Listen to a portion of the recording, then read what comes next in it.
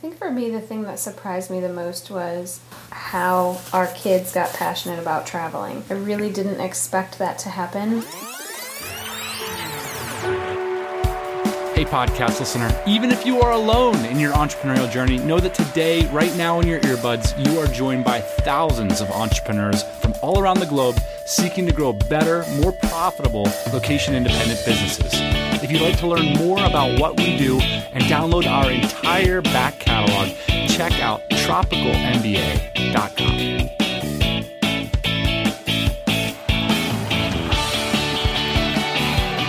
Hey, happy Thursday morning. It's a sunny one. It's actually Thursday. Actually staring out the window at some beautiful South Philippines cloud formations.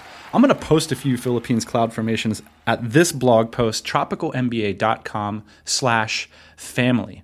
In this very location last year, I met today's guests, Paul and Becky Cortman, fearless leaders of the 6-person strong Cortman family. Last year, they sold their house and 90% of their belongings. They took 25 flights and visited over 30 different locations. Some of them we're going to discuss on today's show. We're going to talk about how location independence affects family, how it affects relationships, and also how it affects business. Because there is a trade-off in many businesses when you take it on the road, as I know a lot of you know. Let me quote Paul from his blog. I mean, there's a little bit of drama in this story. An incredible turn of events. After Paul and Becky take their family on the road, shortly thereafter, and I quote, "My service and consulting business took a 90% hit in revenue this summer. I'd call that aspect alone a failure, but is the business a failure? Am I a failure? I don't think so at all." Paul goes on to write, "I've run a great business which has employed various people over the last 4 years, and I've helped others experiment and live the dreams they never thought they could." Well, I'm really excited to bring you guys Paul and Becky. We're going to dig into their story, how they rebounded from losing 90% of their revenue, and what the experience was like traveling with a 6-person family around the world. If you have any questions for us, we'll be in the comments this week, tropicalmba.com/family. I start this interview by asking Paul just to sort of set the foundation for us and describe what the business does.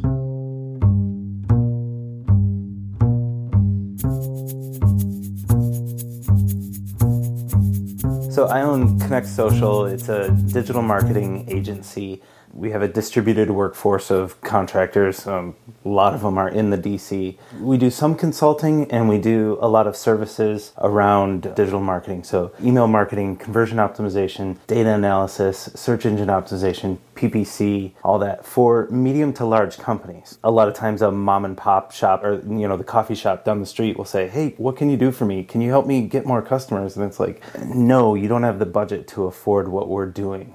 So we end up working with companies like University of Notre Dame, Perrigo, and some other larger companies that we end up helping them market their products. So I take the internet marketing side of life. I don't like using that term. I call it digital marketing. It's more professional to my clients. And I take that knowledge and I bring it and shill it out to clients. Can you give me an example of one of the productized packages that you would sell to a client? Like how much does it cost and what do you deliver for that? I've gotten the curse of not being able to productize it. I have put it in packages, but it's based on how fast they want to step on the accelerators. The sizes of our projects are not custom, but what we do for that specific project is custom. So we'll just lay it out there. There's 4 pricing levels, $1,500 a month, $3,000 a month, $5,000 a month, and $10,000 a month. And we generally have engagements ranging from 6 months to 4 years. These are pretty long engagements, and most all of them involve data analysis. We give weekly and monthly reports, custom reports for their KPIs and what we're working on. And then we also do search engine optimization audits, like trying to make sure that their sites are up to snuff, help them do a 301 redirect project as they move from an old domain to a new domain or something like that. And then a lot of it is obviously generating content. For search, for social media, for email marketing or whatever, we're always generating content and trying to manipulate it right. Our clients think they can write, and they can. They actually are intelligent enough to write. They just never have the time. So what we end up doing is producing content for them, hand it to them, they edit it, approve it, and then it goes and gets published. So That's kind of the workflow that we have. How many pieces of content do we generate in a month? How much technical SEO do we do? How much link building do we do? That's all determined on how fast they want to step on the accelerator. We started this show, or I framed up the show with the drama. So you wrote on your blog that, pretty much like one of the worst case scenario things happened to you guys when you hit the road. I wanted to start at this moment when you guys were on the road and 90% of your revenue ended up disappearing. You know what?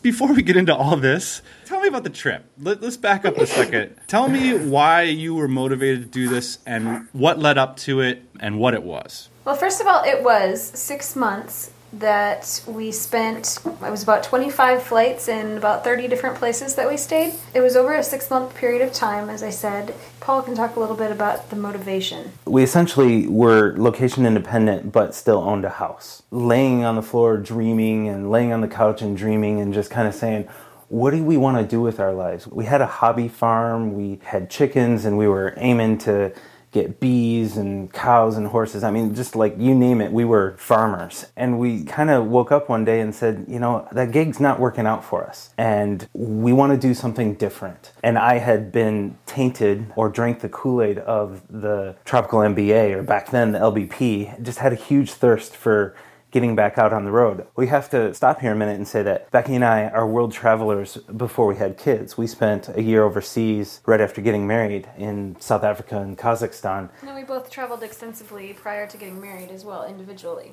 Travel was in our blood. We love it. We're very passionate about it. But since having kids, the priorities changed, I guess. We just never thought about it. The opportunities never arose, and you start setting up roots. And I don't know. I think that we were living in the world that most people live in that says that once you have kids, you're supposed to settle down. There isn't an option to continue to live a lifestyle like that. And I think that the beginning of what we are seeing and what we're learning is the breaking out of that mold and saying, wait, hold on, you have options. To put it in the TMBA parlance, that script of having a wife and kids and establishing roots and settling down, that script is what we've been taught and bought. And that's no longer truth anymore. I kind of stand on that bandwagon. You did this amazing 6-month trip, but you must have started making calculations way before, right? So you had a business that was already healthy at this time. So when you saw an opportunity to live a different script, how did you guys start to adjust to prepare yourself for a new lifestyle? The biggest thing was the house. We'll frame it this way. We didn't sell our house, we sold the debt on our house. If most Americans would realize that's what their house is it's debt. It's not a good investment tool, in my opinion. Anyways, we sold the debt to get out from under it and to truly become location independent. And that was the big weight, or the big block to be able to do what we wanted to do. We were passionate about homeschooling before we even had kids, so we were already doing that. I happened to be, working my own business, and it happened to be location independent because I had clients and I didn't meet with them because I never really wanted to go drive down to their office or fly over to their office or whatever. So everything was already set up location independent. Before I knew what it was, it just became a matter of, okay, we need to sell our house and all of our belongings and figure out where we're going to go and what we're going to do and why are we doing all this. It really just was one day when Paul said, we've been just sitting around and, the lazy Sunday afternoon and saying, where would we travel if we could travel? And he said, what if we actually said, we're going to leave? Now let's make a plan about leaving. We're actually going to go do this. And I sort of just looked at him and said, okay, let's do it. And it was sort of at that point that we were like, okay, this is like, we're just going to keep moving forward until it's a point of no return. You didn't just say, okay. You said, are you serious? Because don't get my hopes up like this. Don't get my hopes up if you're not really serious about doing that. And when I was like, yeah, I'm serious, and I was totally bluffing, I was just like, yeah, we'll see how this goes. I don't know, let's dream, let's have some fun. Because you expected me to be like, no way. Yeah, I really thought she would say no. I wanted to travel, and I had caught the bug again. And she said yes, like she did many years ago to me when I proposed. So we picked some places that were cheaper to live, and we decided to give it a try. And we did a lot more moving than we had initially intended on. And that was because with a family, there's more than just an individual that you're dealing with. And so we made decisions that were the best for all of our crew.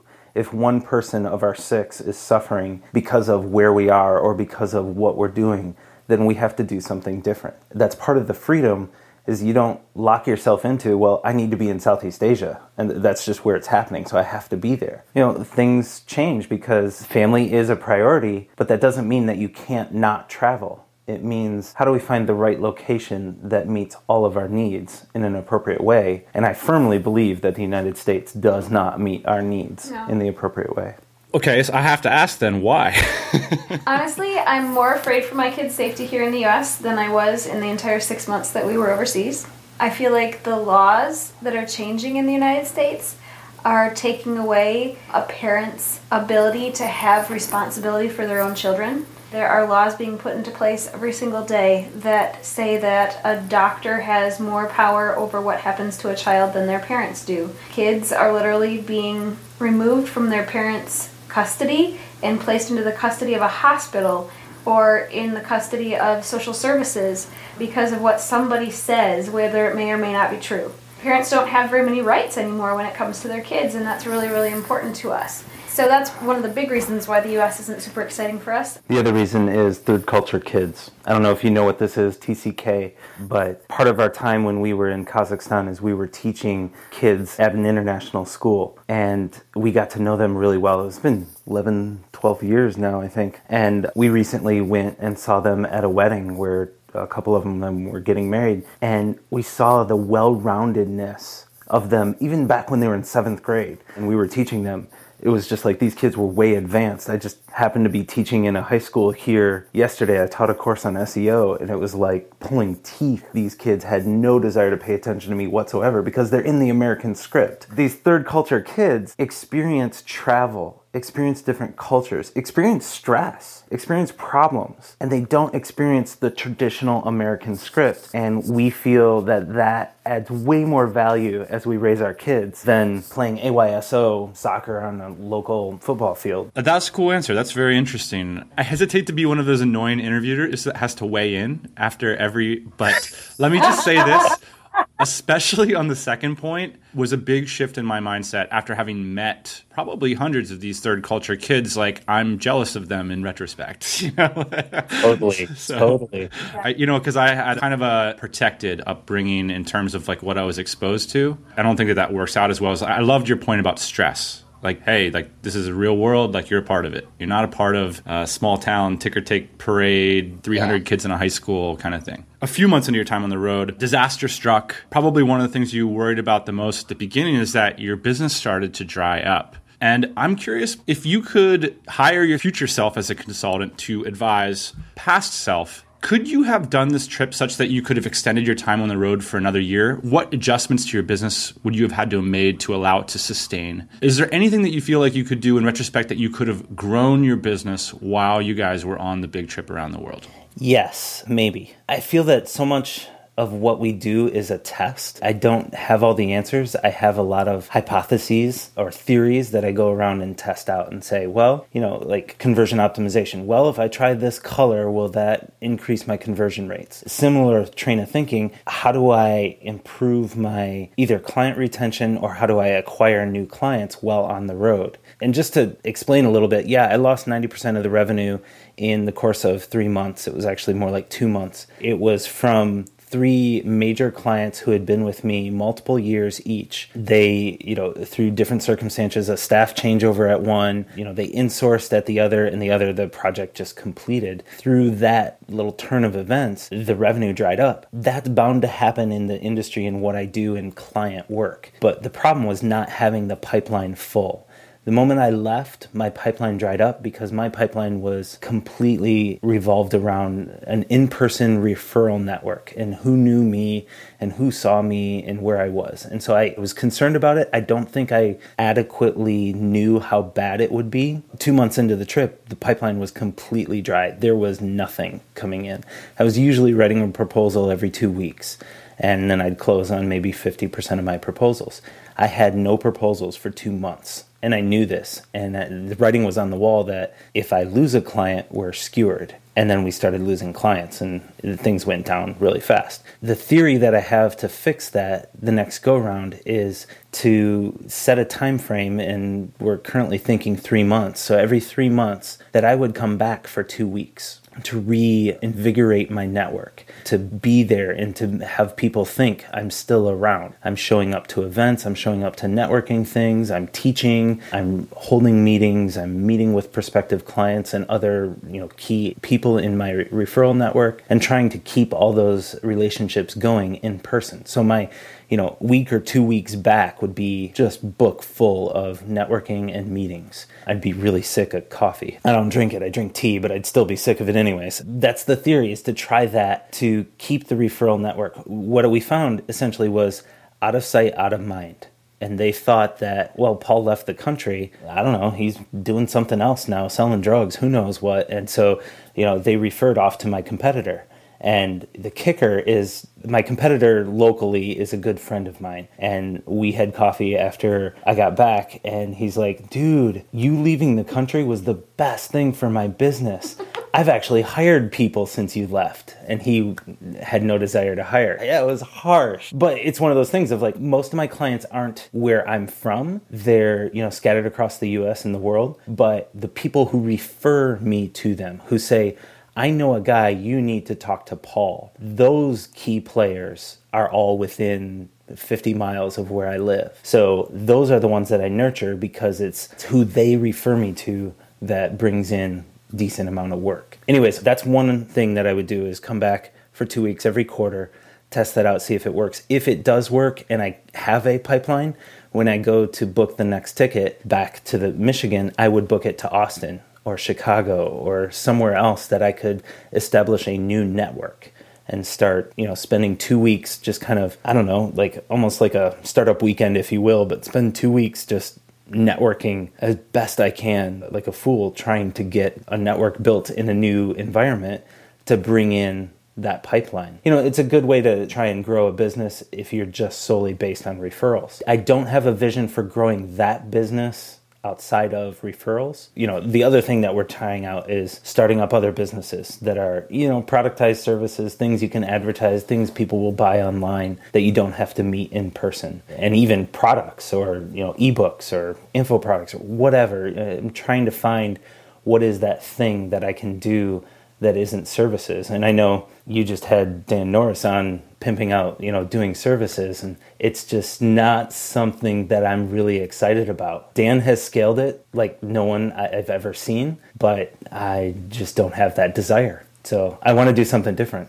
Let's circle back to when you guys were, laying on your floor, dreaming about this trip. You must have had a bunch of ideas about what it would be for you, maybe some fears that you had. What surprised you the most, I guess? When you guys finally got out there, were there things that were like, whoa, I was totally wrong about the way this was going to work out? Do you guys remember some things that stick out for you? I think for me, the thing that surprised me the most was how our kids got passionate about traveling. I really didn't expect that to happen for all three of them. I can't count all four. The littlest one is not old enough to chime in. So I sat down and did a one-on-one with each of the kids at the end of the trip just to see how they felt about the trip and about going back to the United States and seeing family again. And I really thought that at least one, maybe two of them would say they wanted to go back and stay there and they didn't want to keep doing this traveling thing and they wanted to stay by Grandma and Grandpa. But in fact, all three of them basically made us promise that if we went back to the United States, we wouldn't stay there, that we would go traveling again.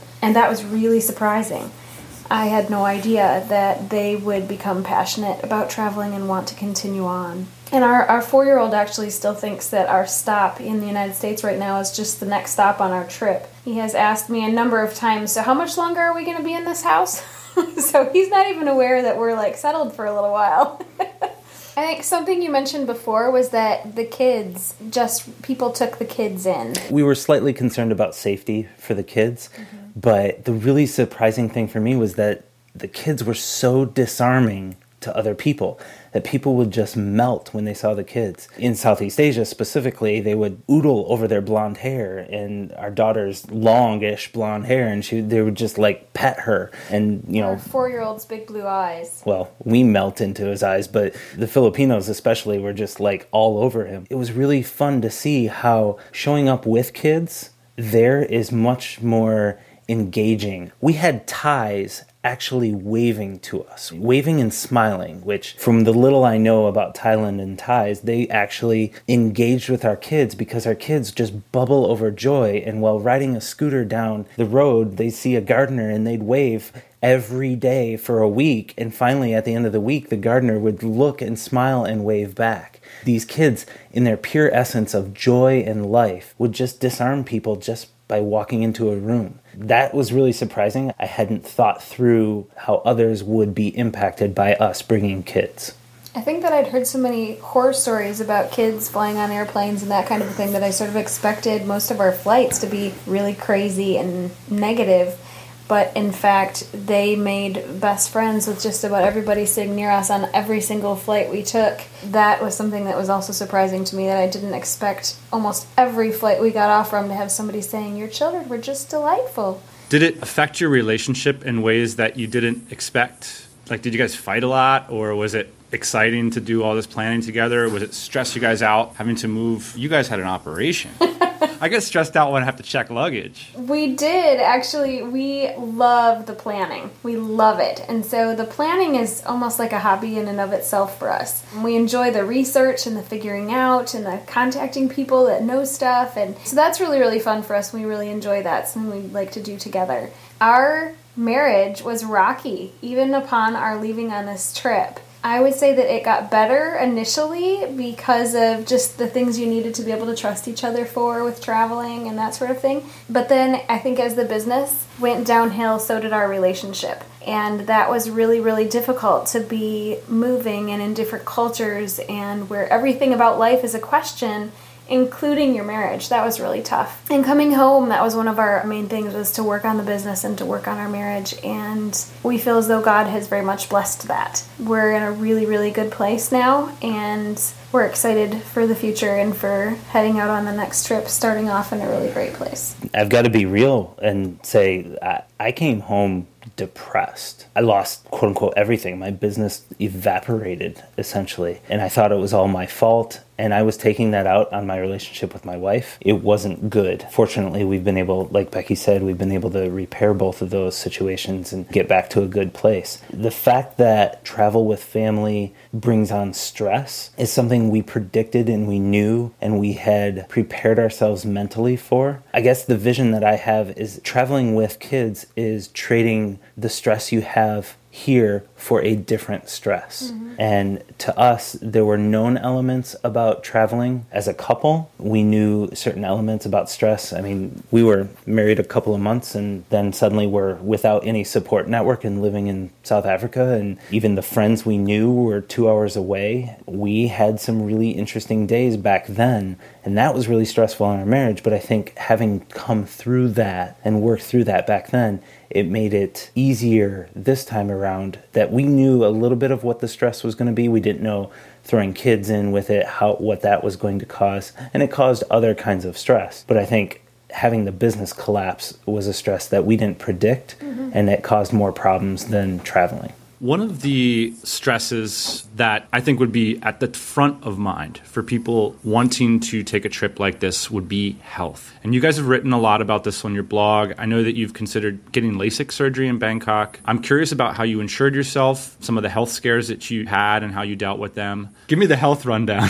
How worried about health were you when you started your trip? I don't think we were worried. Do you want to talk a little bit about being insured? We were doubly insured. We do everything non-traditional. Do I really need to explain that? Hello, we sold our house and left the country. But you've got your non-traditional stripes. Oh, they go deep. I mean, we homeschool, so that sets us off right there. We were farmers, but anyways, our insurance in the States, and even today, is like a healthcare sharing plan. Essentially, it's a bunch of people that get together and pay each other's bills. So this month, my premium, in air quotes, goes to somebody else to pay their medical bill for their hospitalization they had last month for cancer. That's the system that we've been a part of since our kids were born. So, I mean, for 10 years now, we've been a part of that system. And they cover missionaries, they cover traveling families, they cover families overseas. So we're just like, yeah, we'll take that. But we also went out and bought traveler's insurance, World Nomads, to add on top of that because of the medevac and the emergency evac, that while our non-traditional insurance provider would have covered it for medical purposes. If the doctor said, yeah, you need to get out of here, they would have covered the bills, but it's not like we can pick up the phone and they'll send an airplane and things will be taken care of. Whereas we bought World Nomads for the assurance that things would be taken care of no matter what. If one wouldn't cover, the other would. And we actually made 3 claims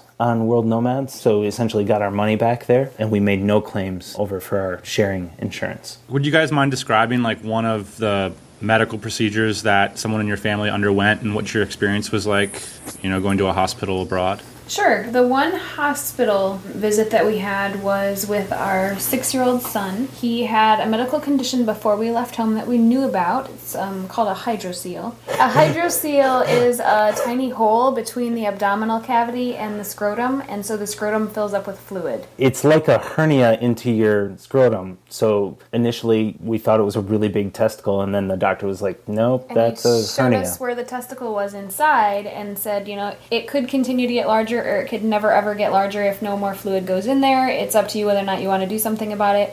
Our son is totally afraid of hospitals and medical procedures, so we were just going to ignore it unless something more happened.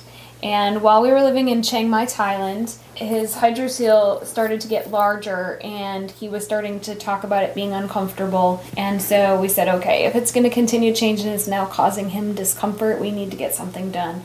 And we didn't expect that this would just slowly go away or stay the same then, so we said, let's take care of it now. We did some research online for hospitals. We chose the one in the area that we wanted to use, which was Ram Hospital. Mostly we chose that because of the cost of the procedure there, the availability of the doctors, the reviews of the doctors, and that they had translators available. And so we went ahead with it there, and it went really quickly, really fast. We met with the doctor, and 2 days later we went for the surgery, and he was in the hospital 3 days, and then he had a 1-week post-op checkup, and it went incredibly smoothly. The procedure itself and his care were absolutely phenomenal. I'm so pleased with his wounds and how well that they healed, the incisions, and it was just really, really great. The care he received there was excellent from the staff. I have nothing negative to say about that except for the fact that the translators were not always available, and we did not know that ahead of time. They kind of worked an 8 to 5. Yeah, so if we had an evening or a nighttime problem, there was no one there to explain what was going on or why they were giving him a different medication or anything like that, which was not okay.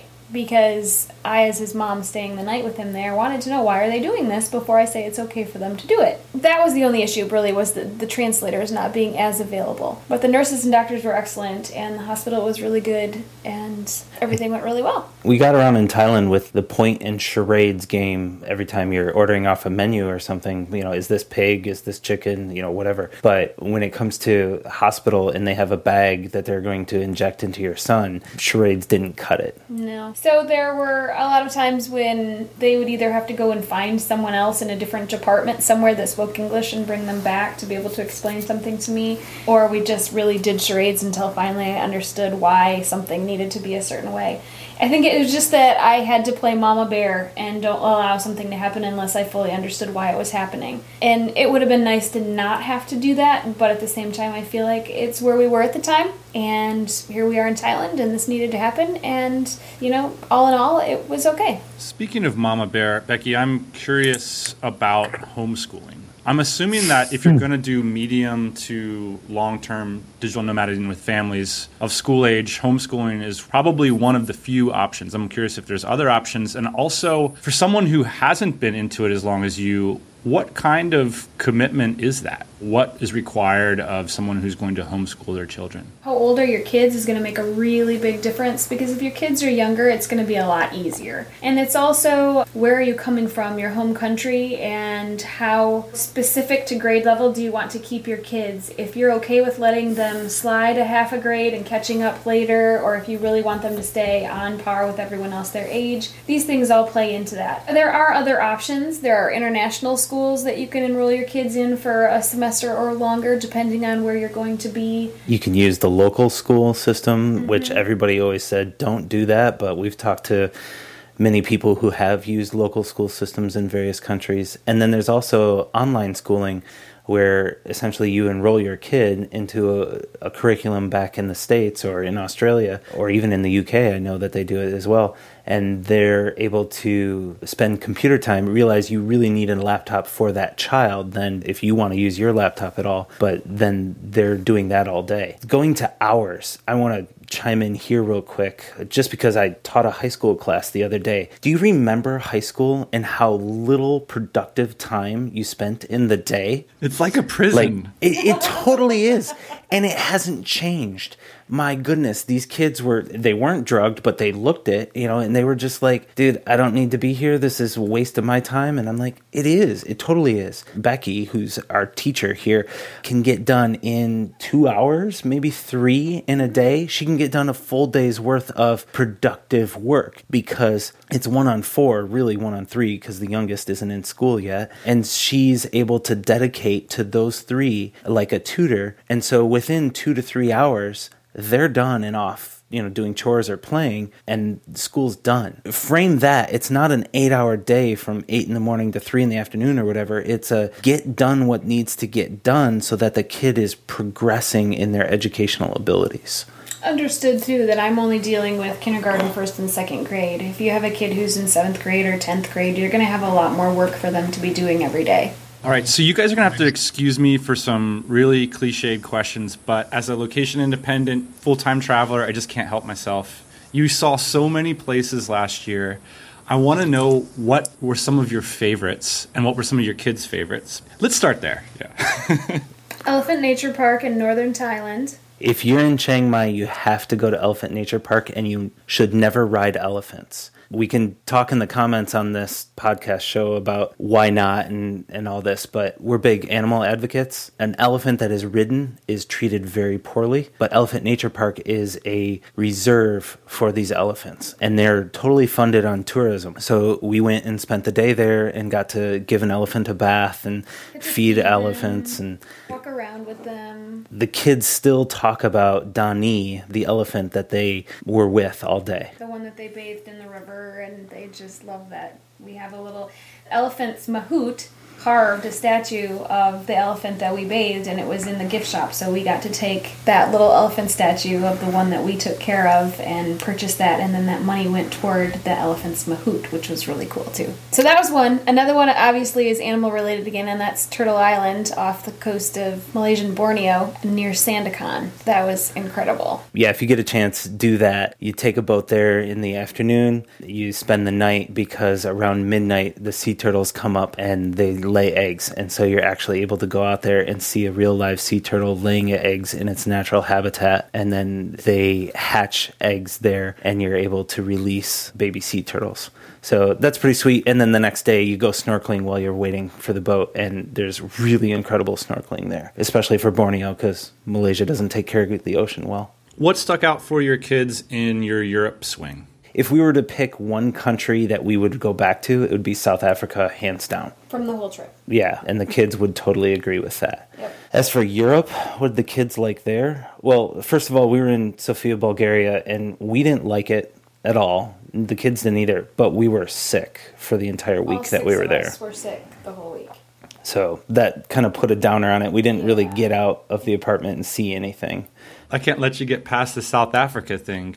For those of us who haven't been there, I'd love to hear your perspective on We that. were once told by friends that if you've been to Africa, it gets in your blood. 50% of people who go to Africa, it gets in their blood and they just need to go back.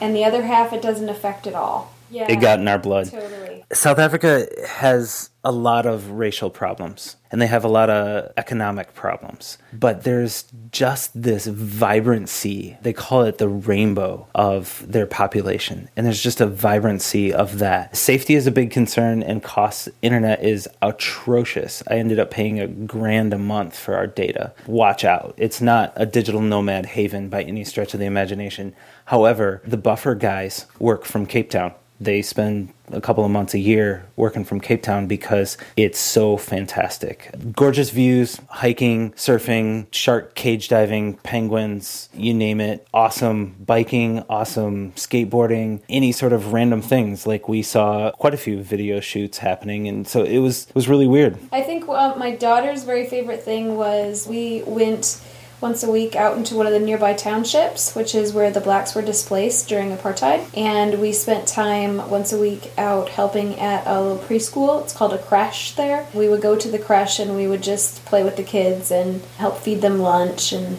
stuff like that, and sing songs with them and play games. And our kids really, really had fun with that.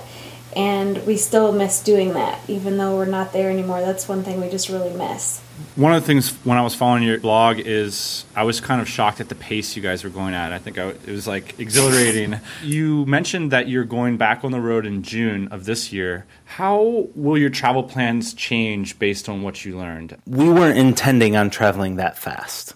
We weren't intending on coming home in 6 months and having been to, 30 different beds. We were planning on being in the Philippines for anywhere from 3 to 6 months, and we were there for a month. Things just accelerated really fast because of heat exhaustion, really, of issues with the climate. So moving forward, we're doing even more research on climate, just because, like, Medellin, Colombia was kind of on the list, and we were like, oh, that's a really great, it's a digital nomad hotspot. The climate looks good, blah, blah, blah. And we started digging and found out the climate's just like, in other places in Southeast Asia, and it's not going to jive with our family. It's just too hot there. And there was like nothing for activities for kids to do. What we're doing this time is we're better equipped to know what to look for, and we're planning only 2 countries, only 2 stops, and we hope to be anywhere from 3 to 6 months in each one of those places. So much more slow travel. I'm curious about your blog because, I just love these types of blogs in particular. It was just exciting when there would be a new RSS ping come up. What are you guys up to? What was your creative process in writing that together? I'm assuming you invested a lot of time in it. Did you feel like it was worth it in the end? Did you feel like, you got the response you were seeking? Well, first of all, let's explain this. So you're talking about Home Along the Way, which was essentially our journal to tell family what we're doing. And so it wasn't a travel blog of trying to earn money, trying to tell everybody, hey, come to Bali, you can live here and, and smoke and do all kinds of fun stuff, whatever. No, it was just, this is the life of the Cortmans and what we're doing, and we don't want to tell everybody the same story over and again. So it was way more practical for us, just about efficiencies, not about trying to make money with it. Yeah, I think that we just wanted to have an honest platform of this is what's happening to us, mixed with some this is how we feel about things, and this is what we're experiencing. Just a place where we could be real if we felt a certain way about something, but also to throw out this is just what's happening. This is what we're doing, what's fun and exciting. And it was a challenge. You had asked what things we're going to plan differently. This is one for sure. If we're going to plan an activity like, say, Turtle Island, or in our case, the Galapagos, we are going to plan specific days afterwards where that's a blogging day and we don't do anything. So we're going to go to Turtle Island one day, and the next day is carved out for blogging. And then the next day we're going to go to Sepalak Jungle, and the next day is for blogging, because we got so far behind. At best, we were probably doing once a week on average. I am the last person to complain about our life situation, but let's just be real. Running a business, traveling, having 4 kids and a wife. And homeschooling. There's no spare time. There wasn't extra time to blog, and I wanted so badly to do more and to keep it up to date better, and it just didn't happen. No matter how many times I was like, okay, now I'm going to try. This week I'm going to really stick with it. And it just never really happened, and I really desperately want to do that. I desire deeply to do better with that and to really keep it up to date and really make it a what's going on right now, not just a what we did 2 months ago kind of a thing. But it's going to take some changes in our family schedule and how we do things and how things are going to run, and I think that we can make it happen. We've already made those changes just with a business that we're working on now, that we're working on together, and part of it, relies heavily on content. And so we've made those changes over the last, just since Christmas, over the last 3 or 4 weeks, scheduling out your life, even your family and personal life, to enable the productivity time that you need as a mom or to develop blog content. That's just something we had to come to terms with, and we've started doing, and we'll be doing more of that on the next jaunt. Tell us about your 2015 plans, like the end of the episode. You guys had a big year, you learned a lot, you're going to be working on a business together. So we're starting a new business. Through this past travel and through kind of some vision that we've had and connections in different communities, including the DC, we've realized that there's not a place that enables or equips families to travel, to live a nomadic lifestyle or to live a location-independent lifestyle. How does that work? What are the challenges? When we started this, we kept finding things about travel as a vacation or travel as a solo location-independent person. We never found anything that was about, hey, here's families that are doing this. Here's how to do it. Here's things you want to keep in mind. Here's resources. You asked about different options for homeschooling. We had to uncover those. We knew about homeschooling, but we didn't know anything about online education. We very little about international schools. So there's all of these things that are possible. And what we did is we built a new company called Nomad Together. It's a membership site. I encourage anybody who is interested in having kids or interested in doing the location independent thing with a family, with a couple, a significant other. Our goal is to equip every person there to be able to live their dream or live their lifestyle. Sometime between June and November, we'll take off again. And the two countries we're looking at are Mexico and Ecuador. Mexico, being from the U.S., everybody's like, you're going to Mexico. It's no big deal. But setting up camp for 6 months in Mexico is a big deal. And that's what we're looking to try and do. We want to see if we can get some of the Southern California climate, but some of the cheaper cost of living of Mexico. So we're going to do that. And then we're also going to Ecuador. What I like about Ecuador is you can go up into the mountains, you can get over into the Amazon River basin, you can get down to the ocean, and you get very, very different perspectives, all within the same country and all within, driving range or whatever. So it's very easy just to drive a short distance somewhere and have a totally different climate than what there is 30 minutes away. We're excited to find a place where you can literally just drive around and find the area that has the right climate for you. I suspect that Americans write off Mexico like Australians write off Bali. They're amazing places, but it's like it's too familiar, so we want to feel like we went somewhere. There's that element, like if you come home for Christmas and you're like, I went to Mexico. People are like, meh. Yep, exactly. But for all the right reasons, we're looking to go there. I love Mexico. I think it's a great choice. I'll make a prediction on not only is Mexico a great travel location, but I really think this homeschooling thing has a lot of legs. This seems like an emerging marketplace, right? If it is the case that you need to seek out alternative educational opportunities for your kids, you guys are experts in that. 4 case studies at minimum. I really think that there's an opportunity there for sure. Something will come out. This is an emerging market, so I'm sure you guys will be willing to answer any questions in the comments. And I appreciate you being so open with your story and sharing it with the rest of us. It's been a fun year for us to follow along as well. Thanks for coming on the show. Yeah, thanks for having us. Hey, thanks for listening to the Tropical MBA podcast. You can go to tropicalmba.com, get access to hundreds of back episodes and all kinds of other goodies. Load up your iPod. That is the cheapest way to fly business class on your next international flight. We will see you next Thursday morning, 8 a.m. Eastern Standard Time.